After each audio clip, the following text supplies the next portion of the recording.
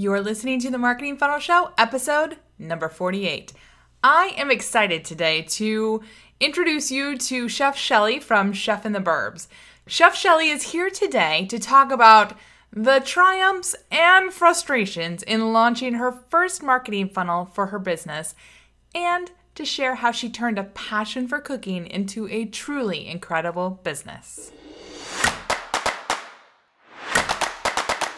Welcome to the Marketing Funnel Show. I'm your host, Michelle Evans, and this is the podcast for coaches, experts, and online business owners to learn how to go from simply surviving to sold out using the power of marketing funnels. All right, let's jump into today's show. Hey there, welcome to today's show. I am so thrilled today to have Build Your Funnel Bootcamp star student, Chef Shelly, on the pod. You know what? My youngest son, Mason, just started the first grade, and I went to curriculum night last week, and they've got, their classroom stars of the week. And I feel like every time I have a student on from Build Your Funnel Bootcamp, it's their week to be the star, right? And you know what? I love featuring their stories. There's so many great people with really interesting businesses out there who are finding, that marketing funnels can really help them. So anyway, let me tell you just a tiny bit about Chef Shelly. First of all, I wish that she lived closer to me because I would totally hire her for my picky eaters. In fact, she's got some great recipes on her blog, and I borrowed one and made it the other day, and it was delicious. But I was like, man, I'd love to hire her to just do this for me. But she lives in, Texas, and I live in Washington State. So kind of far apart to do personal chef stuff. But I wish that, she could live closer because I've got really picky eaters, and, I love to cook on Sundays when I have lots of time and no soccer games or any other gajillion activities to run off to. But anyway, that's a story for another day.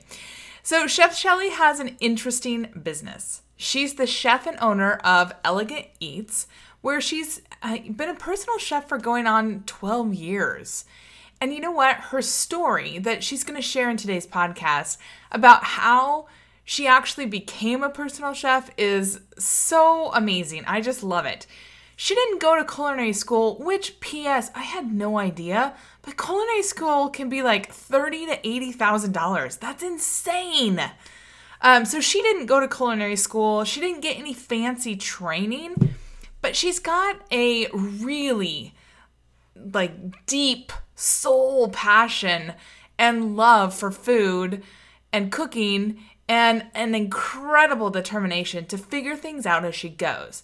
So Chef Shelly is truly a person who follows her instincts and doesn't let excuses stand in her way. In fact, she says that she became a personal chef when she got too old and tired to do catering and work in restaurants, which I just love.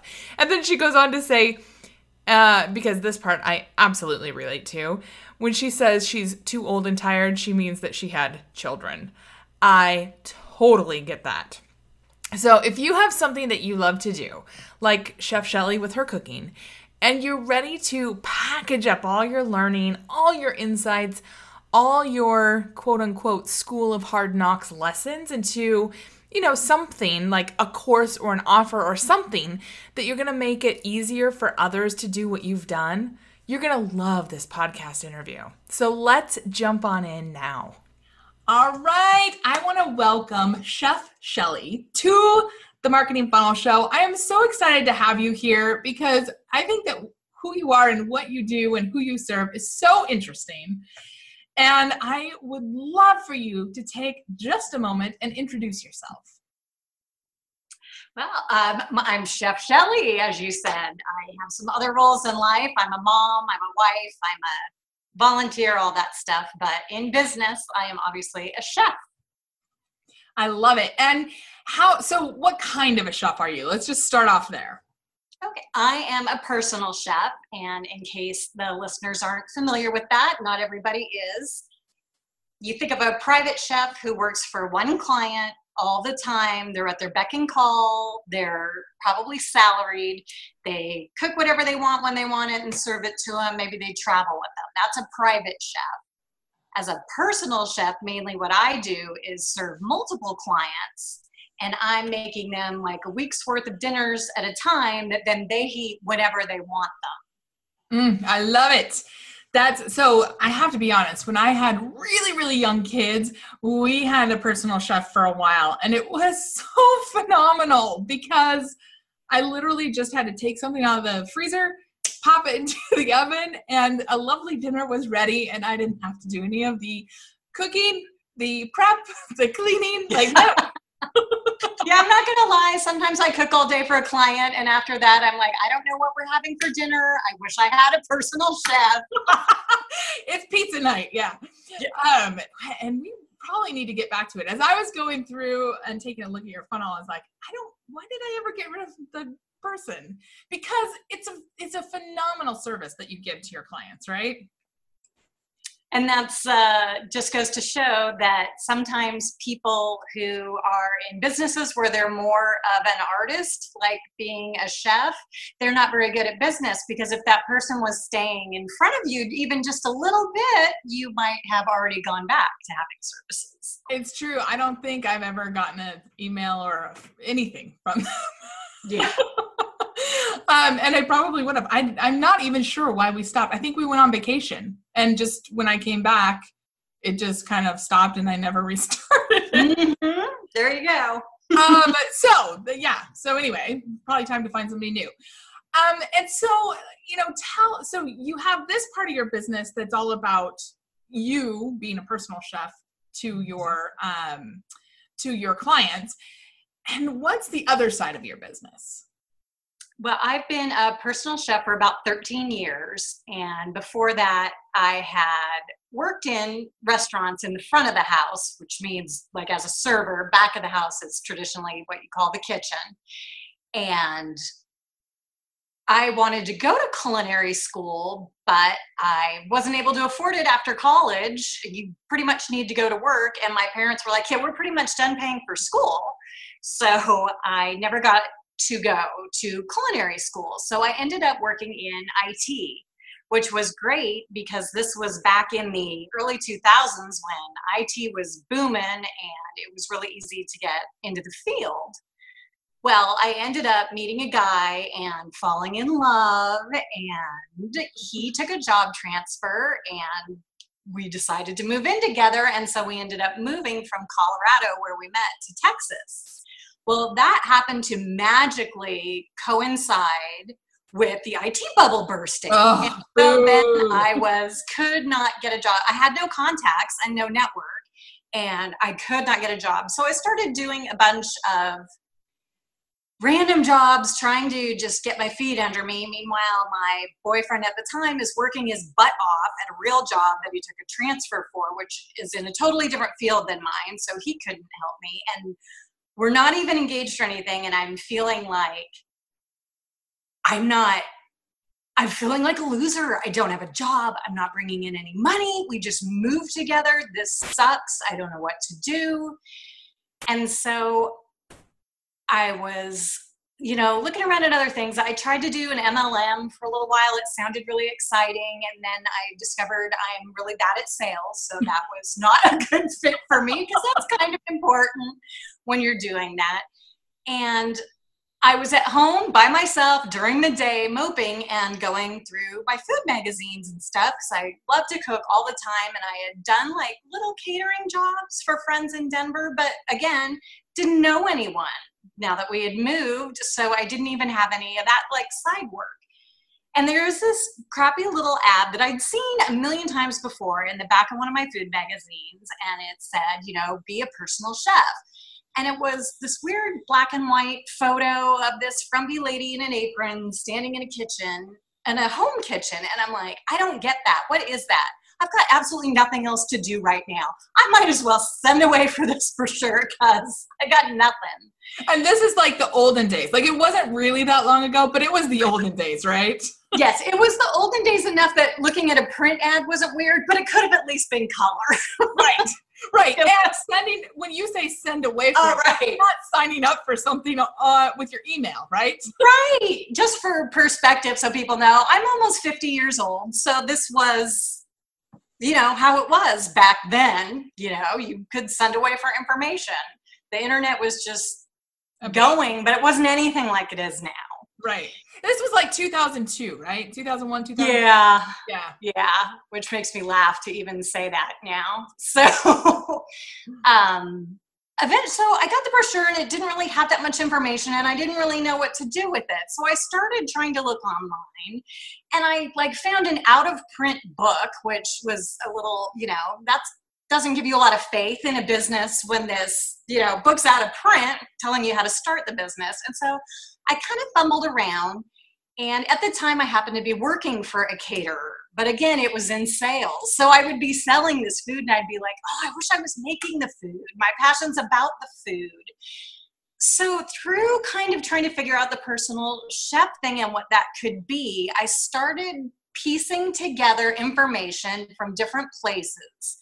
And I started telling people that I was a personal chef and that I could be their personal chef. You don't have to cook. I can be your personal chef.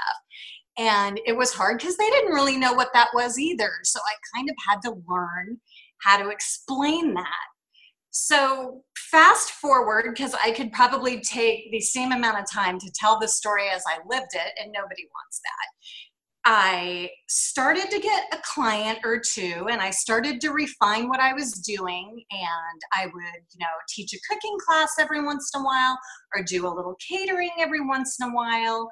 And right about the time I started to figure it all out, I got pregnant because as a woman, that's when it happens. You try for 6 months and nothing happens. You're like, maybe we should put this on hold. Then you get pregnant.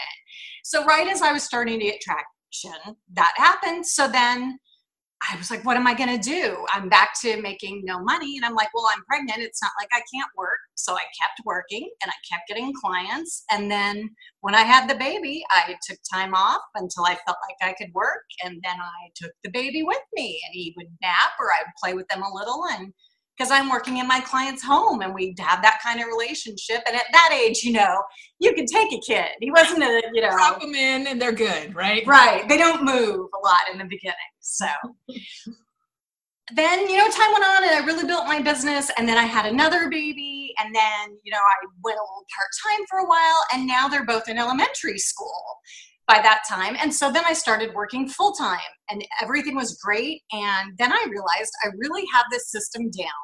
I really, after all these years, know what I'm doing.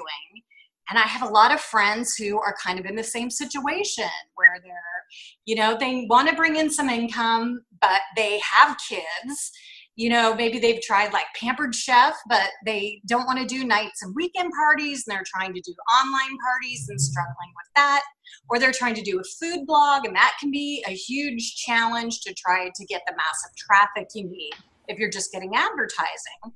So that's when I realized that I could help other moms by teaching them how to be a personal chef. If they already love to cook, they already have that passion.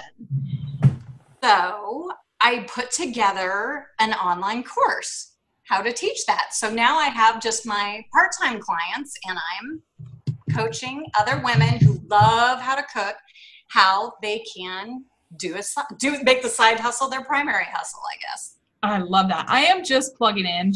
I know some people are going to watch this video because I can hear the garbage truck coming and it's about to get really loud. So I'm just switching over to this. Sorry, I love your story. And the thing is that like you just show that following your passion can actually turn out. I know a lot of times people kind of poo-poo that, but it can actually turn out because your whole thing is, I really want to cook. Like, this is what I want to do. And I have to figure out a way to make it work for me, because you didn't want to go back to restaurants, right?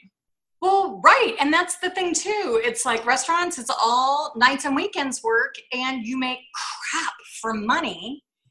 And so I would never see my husband. And that was even before they had kids. And I think that's the problem. When you love to cook, the avenue you see in front of you is culinary school and working in a restaurant. And just so people know, because I had no idea until we started working on your funnel and you told me this, how much is it to go to culinary school? It starts at about $30,000 and it teaches you how to be a restaurant chef.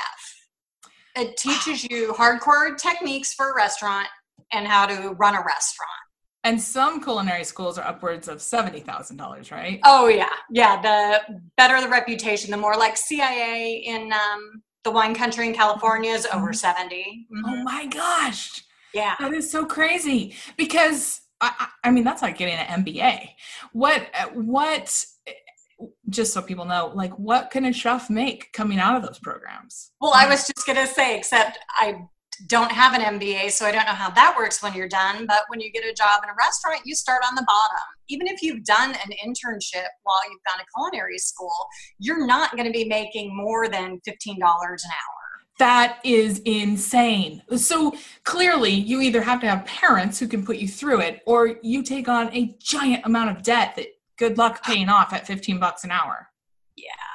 And plus the fact that you're competing with people who maybe didn't go to culinary school, but they've already been in restaurants for 20 years. Yeah. Yeah. And yeah, have the connections and stuff. And so for you, because I know that this is something that comes up a lot with your audience, but how did you get past I didn't go to culinary school, but I'm still calling myself a personal chef? How did you kind of get past that? Or was it ever even really an issue for you? I think like a lot of people, when you're passionate about cooking, I was cooking all the time. You know, I cooked for us, I cooked for friends, you know, you take food with you places. I mean, later I would cook, you know, take stuff to the school. But invariably, when you're cooking that much and giving people your food, somebody asks you, if you will, you know, we're having some friends over, will you do cater? And that's another thing too, is that they commonly think that you're a caterer. Mm-hmm. But that is a great stepping stone into cooking regularly for people. So invariably, when you cook that much and get it out there, people ask you to cater something. Yeah. Well, because catering, I mean, I know from a business perspective, you try to teach people, you know, if you love catering, that's great, but it's not the steady income that you can plan on. And you're usually doing it at hours that you would probably like to be with your family, right? Right. And that's, something that your personal chef really has to work on. Like anything, figuring out what you really want to do with your business, but then really educating people through your marketing. Your marketing, when you're talking to and putting stuff in front of potential clients, has got to be solid and be able to communicate exactly what you do so that they understand it and realize their need that you know they have, just like any business. Yeah. And so you went through the school of hard knocks in figuring this out. You sent away for materials, you got them in the mail, you pieced together how to be a personal chef.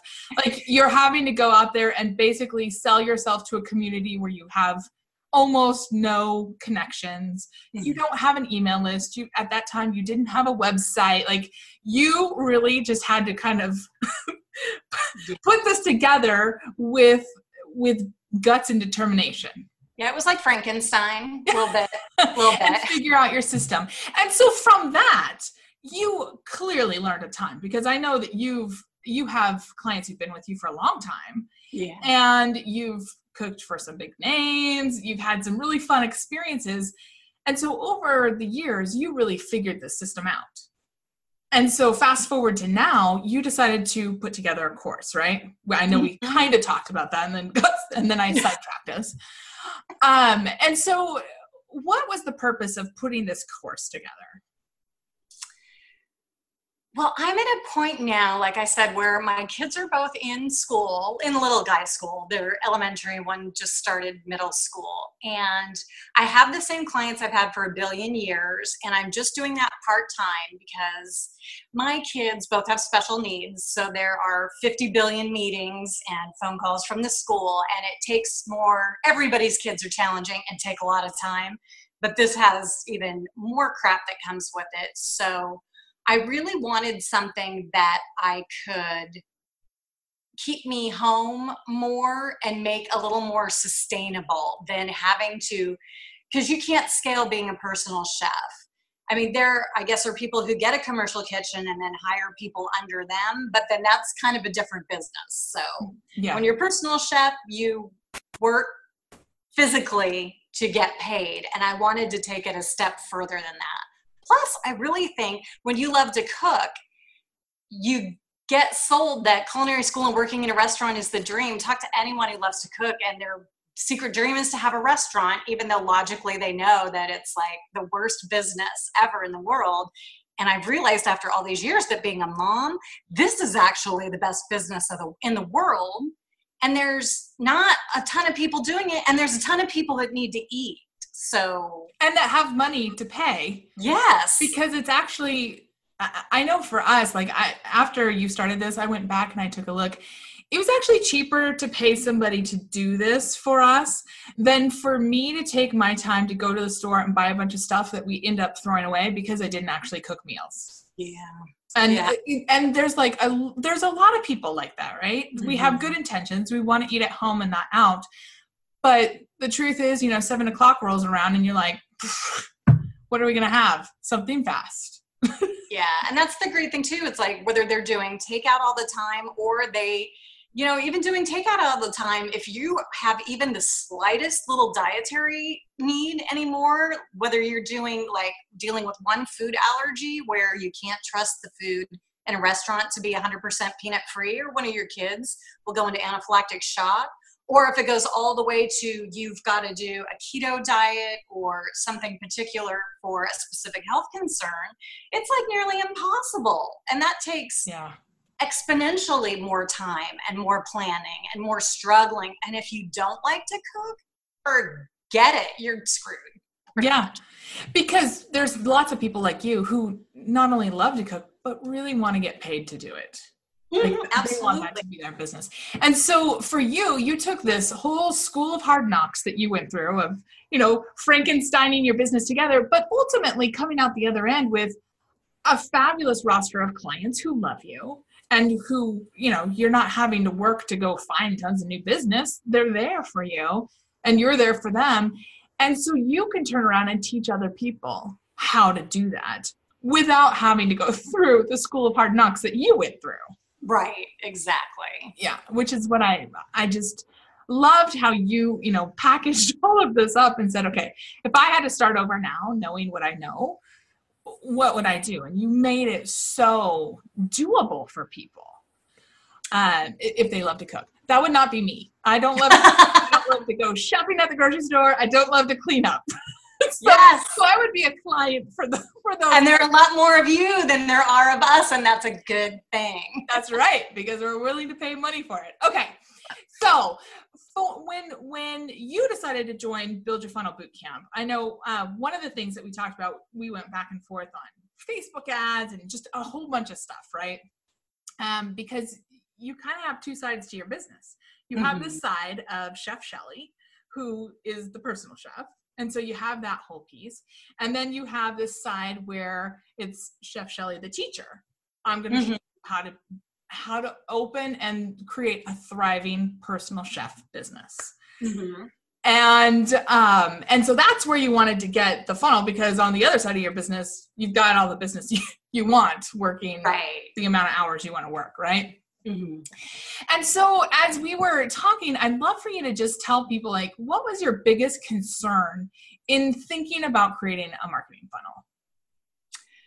Well, it's so different than what I was doing.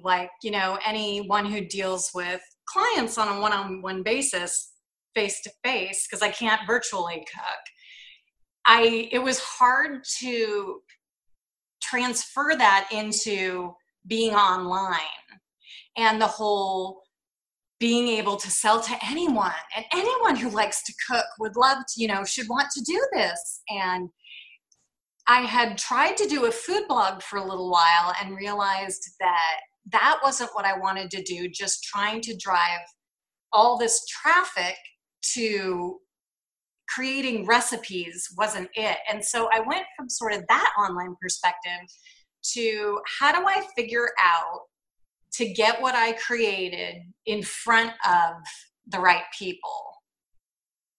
Yeah. So say the question again. Yeah. I just thinking about it, how confused I was makes me. Yeah, it's just. Well, okay, so I just need to acknowledge you on this, because this is what a lot of people, this is the journey of a lot of people. It's like, I have this passion, I have this skill, I have these things that I love to do, and I'm not sure how to package it up so that other people want to learn from me, right? Mm-hmm. And so my question was, what was your biggest concern around creating a marketing funnel? Well, it was kind of like when you create a course, the sales technique, I guess you call it, that I saw all the time was launches. And a key component of that is that you build an email list, but you can't put it in front of them too often because that'll exhaust your list. So you basically are creating free content and trying to keep them engaged forever. And then once a quarter maybe, or maybe twice a year, you can sell to them. And while I understand that logically, emotionally, I was like, well, okay, I am not going to do all this work to sell 4 times a year. And so I needed something that would be more consistent through time. Yeah. Like, we need to eat every day. Right. We need to pay our bills. Like, right. And I needed, like, to be honest, a more consistent workload, like having kids again and a family. I didn't have time to be all in for a month to 6 weeks where everything else got ignored. Yeah. Crossing your fingers that you make the sales that you want to make. Right. Yeah. Yeah. That's, and like, I have clients that I've worked with who do launches and they do amazing, but I'm in the same boat as you. Like, I have 2 special need kids out of my 3, and we're busy. Like, I need to contain my work to a specific amount of hours each week. And I also need flexibility to be able to run up to the school if I need to, or get to an appointment or whatever. And so launches never really appealed to me as a way to run my business, because in all transparency, I've done a few, especially earlier on in my business, that just didn't work. And I was like, I can't actually gamble 6 to 8 weeks of my life of being all in, plus the money and the emotional investment, and have it not work. Yeah. I need something that can work day in and day out, and that I can incrementally improve, but not something that requires my 180% attention 100% of the time. Right. And that was another thing, the whole, okay, you launch and then you learn from it, and then you don't do it again for how long? It's like, I'm starting and too bad to do that. I need to be able to fix it, redo it, fix it, redo it, fix it, redo it until it's good. And you know what, Shelly? You're like 99.9% of people out there. There are very few people that can launch and be successful straight out of the gate. Very few. And the ones who are, they've got great teams that do a lot of stuff behind the scenes for them. Because we do need to learn. We need to learn what our audience responds to. We need to learn what the right path is for them to go on. We need to learn a lot of stuff about who we're selling to. Not that you can't sell stuff. You definitely can. But if you only launch, like you said, if you do that in August and you can't launch again until February, that's a long time to be like, I hope it works this time. I hope I tweaked the right thing to, Yeah. Versus with a funnel, and I know you know this now, having gone through it and built it, with a funnel, when you set it up how, like, I prefer to set it up, you are learning every day. You're constantly bringing people in, you're seeing what they're engaging with, and you can make those little small tweaks and make it work better and better and better for you, right? And I know, do you want to talk about what kind of funnel you ended up building? Sure. I have a webinar funnel. Yeah. And webinars, because I know Shelly knows this, I don't recommend that that's the first funnel that you build. So if you've never built a funnel before, I don't typically recommend a webinar funnel because webinars can be challenging. I'm not saying that they're impossible, but I like to see a webinar added onto a funnel that's already working. Mm-hmm. And so I know we kind of went back and forth on that, but you had done webinars before and felt comfortable with it. And so I said, okay, good. If you've done it before, then let's do them because they can be hugely effective. But putting the time and effort into building a webinar that actually converts can be a lot. And again, that's why I needed to, when I get this a little farther along, I am going to be doing it probably weekly. This is, it's not something that I think I'm going to, get it down next week and turn it evergreen and never touch again. I'm going to be live on that webinar every week as people are coming in until I get it where it needs to be.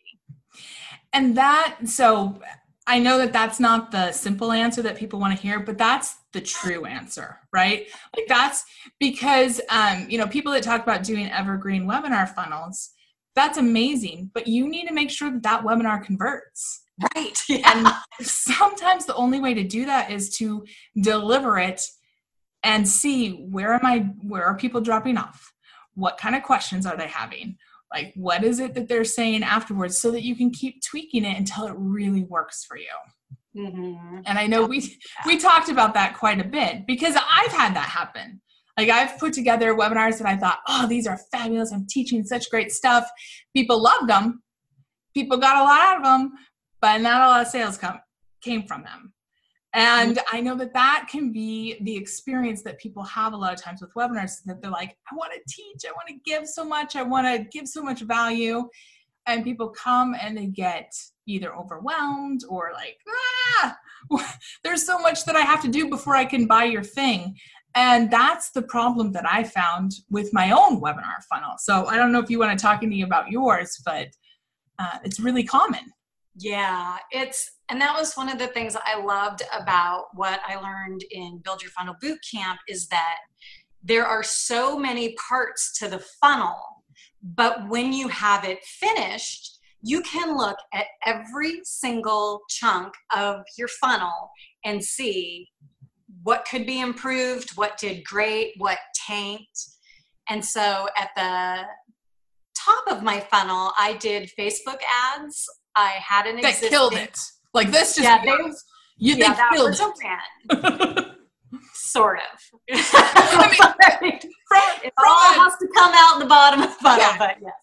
That was something I would tweak, but that will be my number one go-to is Facebook ads. I was really happy with that. I love your 3-episode series on warming them up, inviting them in, and going through the sequence of ads. So I had ads that were just content, and then I had ads that were driving them to an opt-in, and then I had ads that were inviting them to the webinar. So, and there were some people that, went webinar right away, and there were some that needed to go through that process. And there were a lot of people on my email list, I'll be honest, that were from when I was doing a food blog and had zero interest in being a personal chef. Yeah. But because I had all that set up, it was very clear what happened through Facebook ads, what happened through my email list, and what happened through organic stuff happening on my website. So that was invaluable to see. So then I had them go through a nurture sequence, and when they opted in for the webinar, there was a pre-webinar sequence. Then there was a live webinar, the webinar replay that emails went out for that. And then there was a post-webinar sequence. And so I opened and closed the cart. So it did have that in common with a launch. I didn't just do an expiring bonus or discount. It opened, it closed, so I could, now I need to step back and look at everything and figure it out. Yeah, which is great. And so, and when you say sequence, just in case people aren't familiar with that, you're talking about emails, right? Yes, the automated email sequence that they went through once they opted in or registered for that webinar, yeah. Yeah. And so here's the fabulous thing. So that was a lot of work to set it up. You had to create the emails, you had to create the ads, you had to create the webinar, you had to create all that stuff. Now that's all created. And that I don't want to gloss over that. Yeah. It was a crap ton of work. It took a long time to do it right. But the feeling on the other side of now having the asset is like, holy Toledo. It's like having a child, sort of. You know how it goes. You have to birth it. Yes. Yes. It's like, having a baby, passing a kidney stone, and getting over being constipated all at the same time. It's just this huge relief. Because now when I'm going back and looking at it, I'm like, okay, I need to work on my nurture sequence. And I look at it and I'm like, no, I don't. It's there. I might need to tweak a thing or two or adjust something, but I have that asset, and it allows you to focus on more important things in the business. Yeah. Yeah, because when you took a look at the numbers for your nurture sequence, so again, we're talking about emails, you can see how many people in your audience opened them.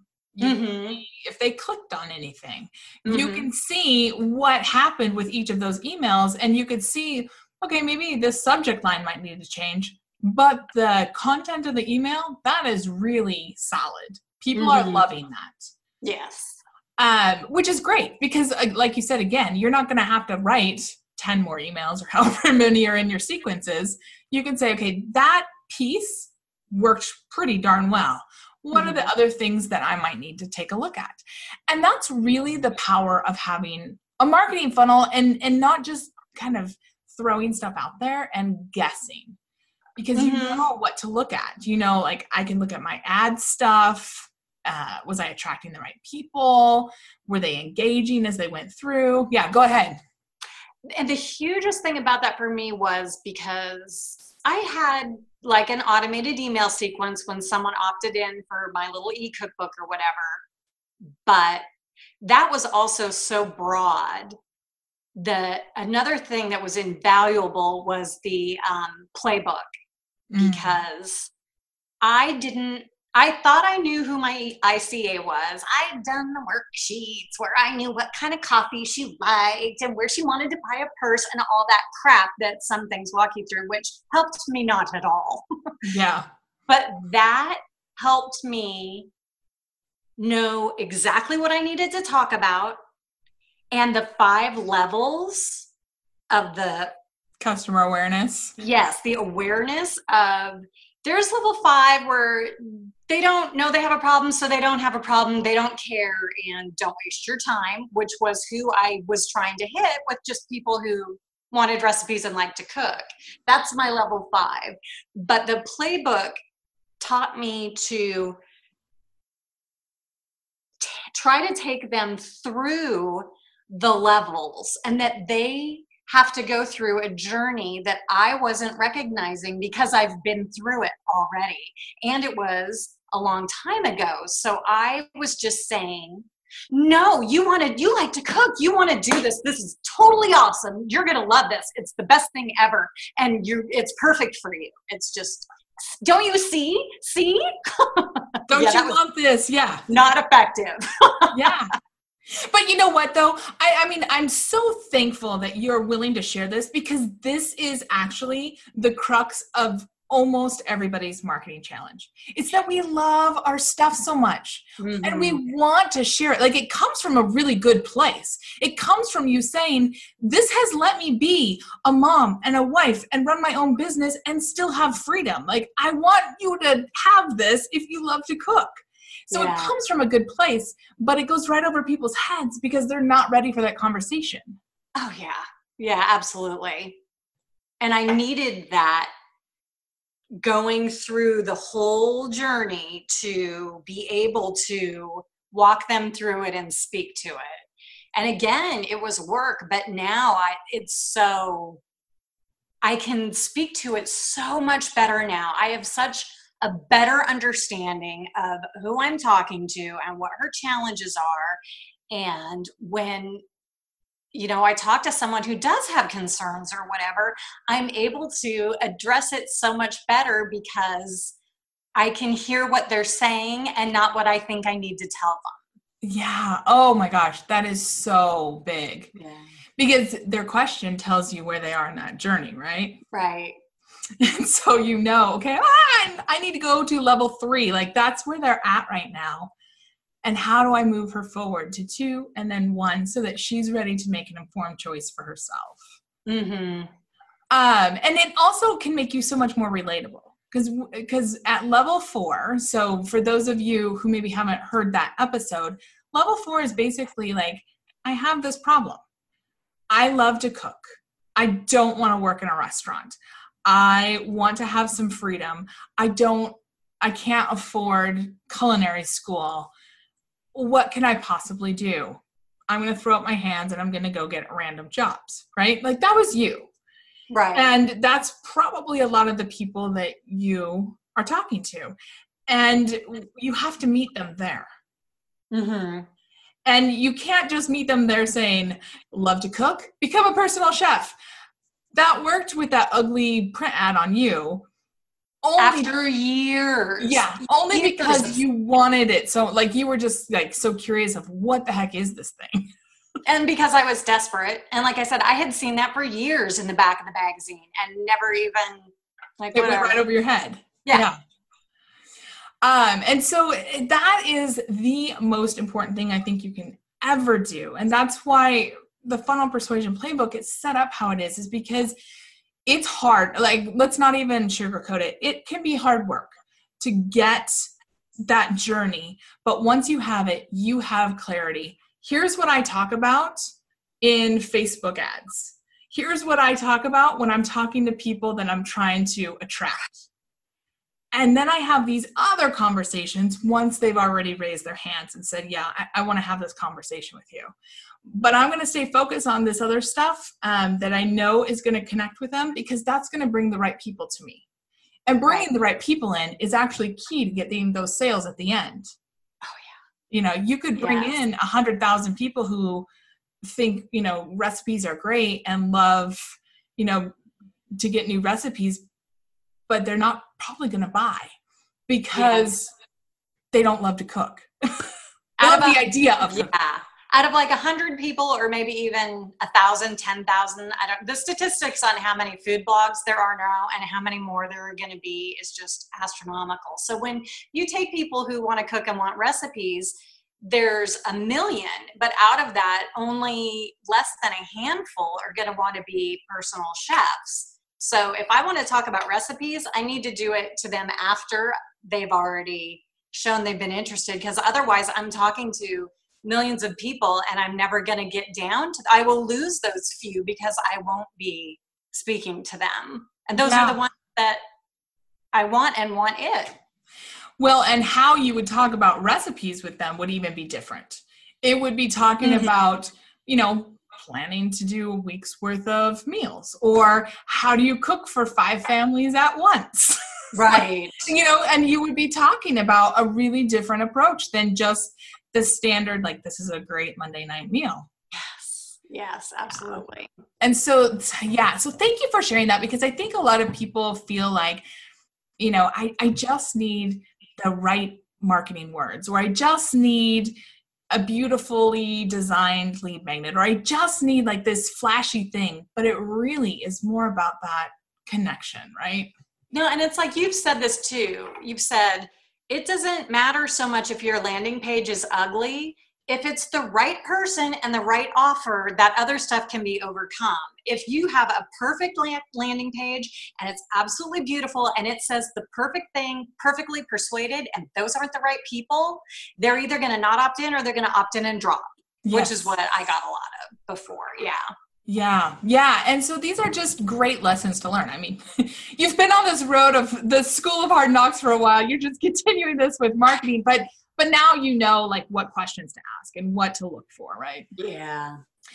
Which I love. So how as you took a look at the things that didn't work, I know a lot of times, not you, but sometimes when things don't work in business, people start telling stories like, like I'll never be successful. This will never work for me.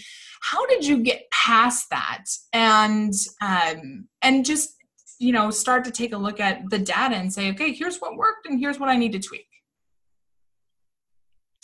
It's a constant struggle. I'm not going to lie. It's just the whole thing of doing your own business. It's not going to work and having someone tell you what to do and you try your best and then you get to go home. It's, I try to stay focused on the fact that I'm doing this to try to help other people. So that helps. But I also tend to beat myself up for if something's not going well, or if it's my problem too, it's not going as fast as I want it to go. Mm-hmm. Well, I'm obviously not working on this 60 hours a week. I have my regular clients, and then I have my family and everything else in life. So I work to stay, like you said, I focus on the things that are going well, and then try to adjust the things that need adjusting. Yeah. I think that's the best we can do, right? Is just keep moving the ball forward. And we just got done with summer. Summer is really hard with kids. They're, everything's up in the air. You run around all over the place, and you did this anyway. And I did not slow the car down on day one of school. The door opened, the kids rolled out. I drove right home. There was no crying for me. I love it. And so as you went through, I know we talked a little bit about this already, but what was your biggest aha? Was it just the levels of customer awareness, or was there another big aha that you had? Yeah, most of it had to do with better understanding who I need to talk to and how I need to talk to them. That journey that I need to be the Sherpa or be the Obi-Wan. I didn't struggle from, I thought I was Luke Skywalker, but you need to be Obi-Wan and realize that you can't just say, here's a lightsaber, go kill your father. Even if that's what needs to happen, that's not how you can do it. So that journey of learning, I guess, also so much about myself and how I have to present myself and all my marketing materials for them, no matter what I think it should. Yeah. That hasn't gotten me anywhere. Yeah, because we talked a bit about that, and one of the things that I've done with a lot of people in Build Your Funnel Bootcamp, or people who are interested, is really take a look at what is your How to Fascinate type. So I've talked about it before on the podcast, howtofascinate.com. Sally Hogshead has this quiz where you can take, and it tells you how you fascinate people best. I don't get any money for it. I just find tremendous value from knowing what kind of marketer somebody is, because that's basically when you're trying to fascinate people, that's what you're trying to do. You're trying to get them to be interested in what you have. Huge. And I had not heard of that before. And I think that thing is amazeballs. I mean, not only in helping me sink into the most comfortable, effective way for me to do it, but also to be aware of the challenges and what I have to watch for in how I do it. Yeah, because that's really key. I mean, first of all, I never try to make somebody a marketer like me. I've tried to run my business like somebody else who has a really different personality type. It doesn't work. You have to find your own voice, and you really need to know how you show up best and how that comes across best. And then you also, as Shelly said, you need to know kind of what your pitfalls are and what to look for. And, for me, it's a lot of it is perfectionism. Like, I have to push myself to not wait for things to be perfect. That is one of my biggest pitfalls. And it's really important. And Shelly, I don't know if you want to share yours. I'm happy to share mine, but it's really important to know these things, right? Yes. And I am a primary prestige, secondary power. And so I too struggle with the putting out B+ work or whatever. But for me, not only is that part hard, but I really struggle with, I will plan and system and not do the thing. Yeah. I'll plan the crap out of it. But so learning to, is this the thing that's going to help someone if you never get it out there? Yeah. Yeah. And you and I share prestige, right? Mm-hmm. I'm prestige and mystique, but, and power is number 3, just barely.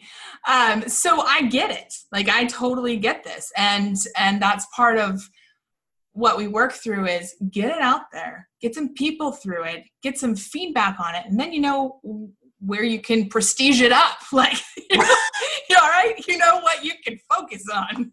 Right. What's good enough. Yeah. When I've got nothing else to do, then I can sit back and work on making stuff prettier. Yeah, which will never happen because there's always. And it doesn't need to happen. It's pretty enough. Exactly. Because it's really about helping people. It's not about putting on the perfect party dress and showing up perfectly, right? Right. And again, I don't want to say pretty enough to, discredit or belittle what that actually means. It's anything from making it pretty enough to, like you said, you put out that 1,000,000-page long opt-in that nobody wanted. Because you wanted it to be everything and put all your knowledge and all your, And people were like, I don't have time for that. Yeah.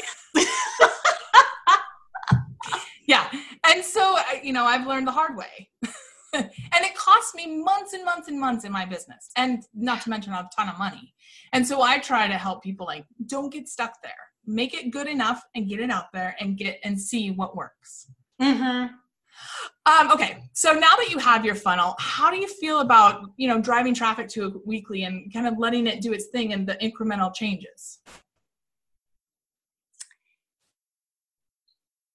It's still hard. I'm not going to lie. It's just hard. Like I said, now the assets are done and it's the tweaking. And so I'm still really challenged by speaking to the right people. That is still the hardest part I have. Well, that in sales, I'm not going to lie. Like you said, the Facebook ad was really good. My email open rates were really good. My webinar registration rate could have been higher, but it was okay. My engagement during the webinar was off the charts and my sales sucked. Yeah. So that tells me my biggest problem is how the webinar was presented. And as a prestige, we're very presenty. So not shocking that is where the disconnect was because of all the people on that webinar. That was not probably the biggest percentage. And I probably wasn't speaking to anyone else. So now I'm going back and working on that, and I'm getting it out again this month to retweak the webinar and everything and do it again. And I'm super excited about it. Now it's exciting. Yeah. And we talked about it because, I've made those same webinar mistakes. And so when I went through and took a look at it, I was like, oh, I see exactly what needs to change. Right. And then we were able to talk through it. And I'm excited to hear how it goes after sort of the relaunch. But being able to know, okay, this is where the disconnect was. Like, it's nothing about this won't work or anything. I just need to kind of tweak this a little bit and try it again. It's a different approach. Yeah, and that's where being able to work with you has been insane, because if I just bought a course on how to put a funnel together, I would have put it together and it didn't work as well as I wanted it to. And then what do? Like, I would not have known about the things that you said about, not only my personality, but about, formalizing or finalizing that journey of my ideal client and being able to bring those things together well. I would have finished some course on how to funnel put together that didn't work. And I don't even know what I would have done instead of being able to get that feedback and identify the problem and then rework it. Yeah. It's invaluable. It's huge. Yay. And that's why I put Build Your Funnel Bootcamp together the way I did, even though people say I'm crazy, is because I feel like once you've done the work and you have a funnel in place, having somebody who has more experience take a look at it and say, here's where you can tweak, I know for me, that would have been invaluable when I was first starting. So I didn't have to learn it the hard way myself. Yeah. Right. And it's not even like a weekly group call where people might be listening to this, 5 years from now when you're not doing this anymore. But right now, it's not just like a weekly group call where you're hoping that you get to your question or, you don't get a specific answer or any of that. It's like you looked at my funnel and you gave me feedback. You looked at my funnel persuasion playbook and we talked about it. I mean, yeah, I have a handful of courses in my online business portfolio and nothing has been as valuable as this. Oh, thank you so much. So just real quick as we wrap up, if you were talking to a friend that was considering Build Your Funnel Bootcamp, what would you say to them? I would say it's not even about the funnel that much because anybody can put a funnel together. It's about the marketing. I learned more about understanding my ideal client from this than any other thing I've read or tried or watched or anything. And that part and the being able to work with you, and this is going to sound, all right, take this the way it is intended and not literally what I'm going to say, because this is going to sound like you're paying me and you're not paying me. But I really feel this way. And this has inspired me so much because I want people to feel like this about me and about my course. So I really feel like it was worth so much more than you charged, like ludicrously. Like if I were a better person, I would probably try to give you more money, but I'm not. No, you use that money for Facebook ads. Yeah, right? Yeah, exactly. But no, it's like having a business coach work you through it. That's what it is. It's not a course. Oh, thank you so much for sharing your story and your journey and those fabulous words. And, in all honesty, you paid me. I didn't pay you. I know, right? But the truth is that I get a ton of value out of seeing this transformation in people that go through the course or that I work with. And I really want to applaud you for doing the work, for diving in, for taking the feedback, and for being so open to work through it, because that's what I love to do. Yeah. Yes. Thank you so much. All right. So I just want to say thank you for coming on. I'm going to let people know where to find you. If they were interested in taking a look at your course, where would they go to see that? Sure. The best place to go is right now chefintheburbs.com. And on there is a post right on the homepage about how I became a personal chef. And there's a great infographic that tells you, what you would need to do so you can get an idea if it's what's for you. And if you want more information, you can opt in right there. Wow. Thank you so much, Chef Shelly, for sharing that incredibly valuable story and insights and learnings and just everything about you with us. So if you want to check her out for links to her website and funnel, head on over to today's show notes, which I'll post at michellelevans.com/48, or of course in whatever app you're listening to the podcast in. So I've got a question for you. Isn't it time for you to create your first profitable marketing funnel to attract leads, to nurture them into fans, and convert them into sales automatically? It's so possible, even if you think you're not good at marketing. Today, we talked about Chef Shelly's journey and what she learned and just the deeper insights that she has into her audience. And that's really what's possible with a marketing funnel. And you don't have to get it perfect or right straight out of the gate. In fact, big secret, most people's funnels do not work perfectly when they first launch them. It's really through this, going back and taking a look at what happened and saying, okay, here's what worked really well and here's what didn't, and tweaking and learning and growing. That's when you start to get marketing that just works so amazingly well, and it gives you confidence and clarity in who you're talking to and what they want to hear from you. That's why I love marketing funnels so much. So if you're ready to get serious about creating a consistent flow of leads and sales in your business, again, jump on over to today's show notes and take the marketing funnel quiz.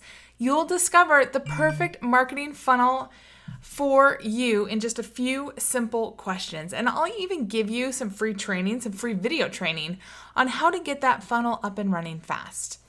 So I hope that you have a really fantastic week, and I'll see you back here next week, same time, same place, on another great episode of The Marketing Funnel Show. See you then.